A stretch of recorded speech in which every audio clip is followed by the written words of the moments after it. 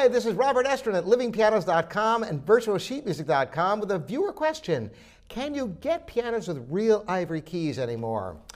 This is actually a very involved subject that I want to share with you because there is some real interesting legislation going on that is quite alarming, actually, which I'll get to in a minute. But first, the short answer to the question is not on new pianos you can't. That's right. The laws protecting elephants prevented ivory from being manufactured on American pianos back in the early 1970s. There were still some European companies that had ivory on their keys into the 1980s, but the trade of ivory has been very, very tightly controlled since then.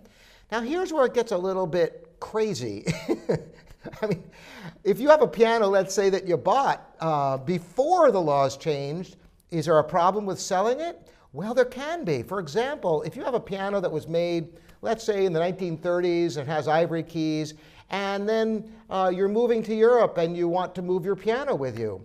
Well, if the customs officials discover ivory, they can actually impound the piano, and you can get into all sorts of issues with that. In fact, any piano that cannot be proven to be over 100 years old, it's illegal to transport it over to another country. Now, I spoke earlier about pending legislation. Well, the Fish and Wildlife and Gaming Department in the United States has new legislation and rules concerning ivory that are supposed to take effect, which would make it illegal to transport any piano within the United States that has ivory keys. In fact, it's not just pianos. Guitars with ivory inlay, violin bows. This has impacted people already overseas. There are some orchestras where their bows and their instruments have been taken by the officials. Now, if this happens, that would mean that if you moved to another state and wanted your piano, technically you'd be breaking the law if this takes effect. So this is a serious issue that affects many people. There have been some raids of antique stores and auctions and such where they've taken mass quantities of jewelry and artworks and artifacts that contained ivory and taken them away. Even some instances where in China they've destroyed irreplaceable artworks of ivory.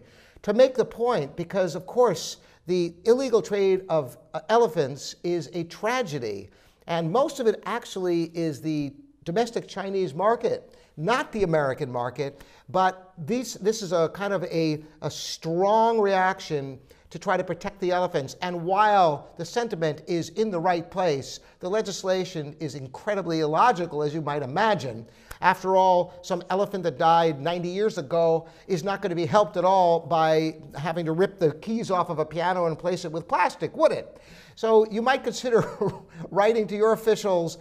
This is a big issue, and I'm watching to see what happens with this, how things unfold. Of course, a lot of vintage pianos do have ivory keys. Can you replace ivory with plastic? Well, yes, but it's a lot of work because the ivories are thinner than plastic, so the keys have to be planed down. You might have to do some key leveling and some other work. It's not the simplest thing in the world to do, and more than that, the ivory is irreplaceable, and why not keep it if it's in good shape? So that's the long and short of it. Not a fun subject to bring to you, but an important one nevertheless.